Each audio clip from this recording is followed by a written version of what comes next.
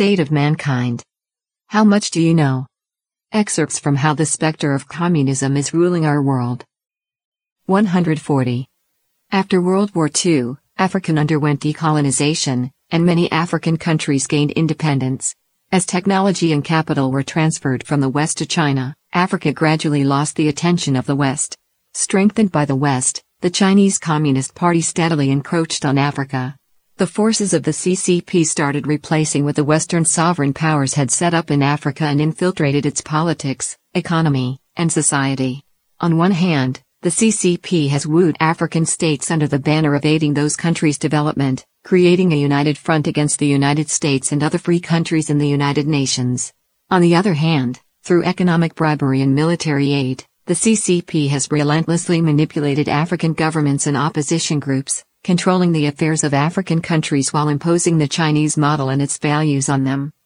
From 2001 to 2010, the CCP-controlled Export-Import Bank of China supplied $62.7 billion in loans to African countries.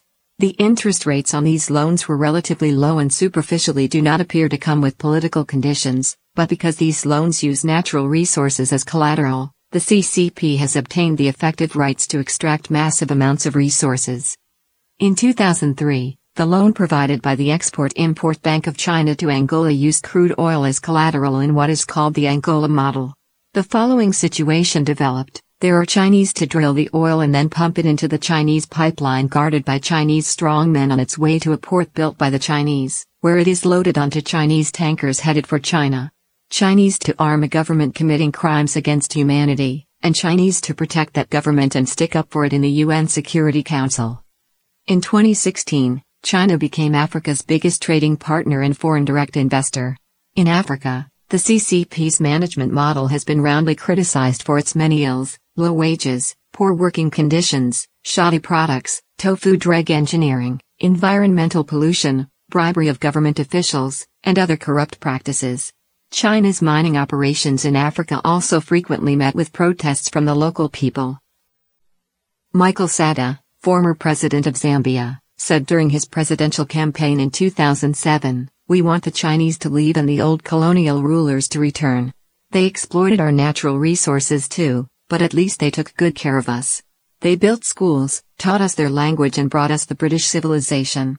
At least Western capitalism has a human face. The Chinese are only out to exploit us." In Zambia, Chinese influence can be seen everywhere. Sata was faced with no choice but to make deals with the CCP. Once he gained power, he immediately met with China's ambassador, and in 2013 visited China. Sudan was one of the earliest bases that the CCP established in Africa, and over the past 20 years, the CCP's investment in Sudan has grown exponentially. Apart from its abundant oil reserves, Sudan's strategic location at the Red Sea was also vital to the CCP's plans. In the 1990s, when Sudan was isolated by the international community because of its support for terrorism and radical Islam, the CCP took advantage and rapidly became Sudan's largest trading partner, purchasing most of the oil exported by Sudan. The investment by the CCP helped Bashir's totalitarian regime survive and develop despite being contained by the West.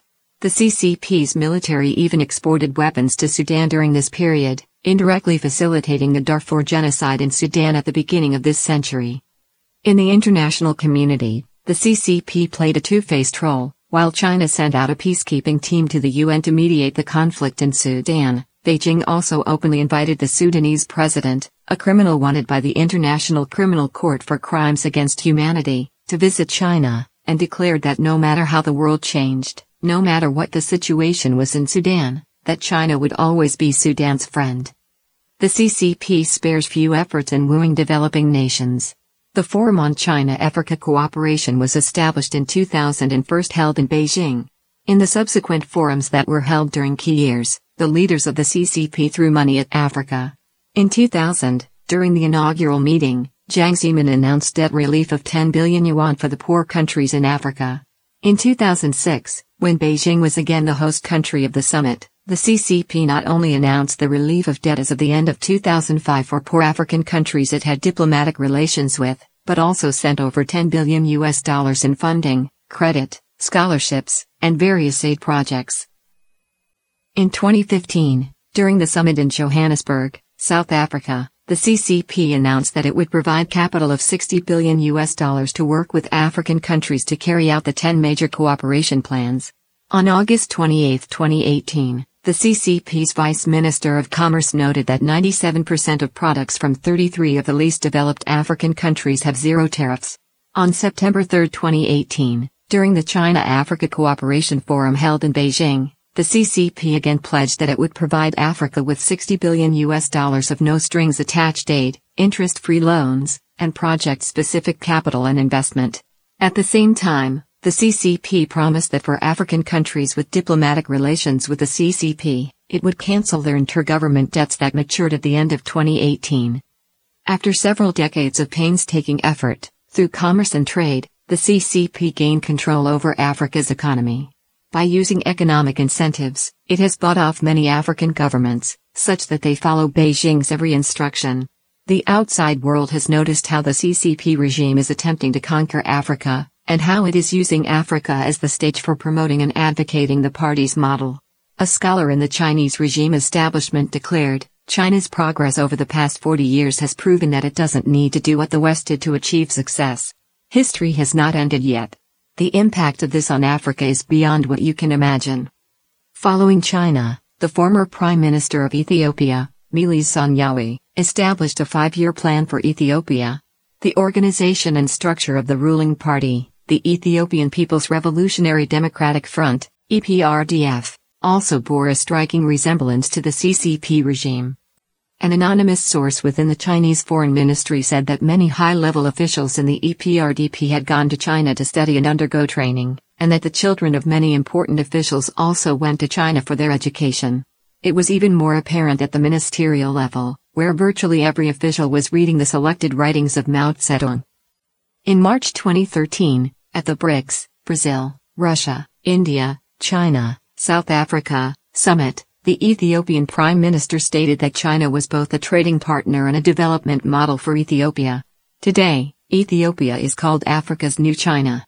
Its internet monitoring and censorship, the totalitarian nature of its government, its media control, and the like are all cast in the same mold as China's. Ethiopia is not the only example. In 2018, the International Department of the Central Committee of the CCP held the 4th China-Africa Young Leaders Forum and the 2nd China-Latin America Political Parties Forum in Shenzhen, Guangdong. The training was targeted at leaders and government officials. Yun Sun, co-director of the China program at the Washington-based Stimson Center, said that this kind of political training was to export the Chinese model to developing countries. She said, "They organized this kind of political training with 3 objectives in mind. First, that the CCP's regime is legitimate. It is attempting to tell the world how the CCP has successfully managed China and how this success could be replicated for developing countries.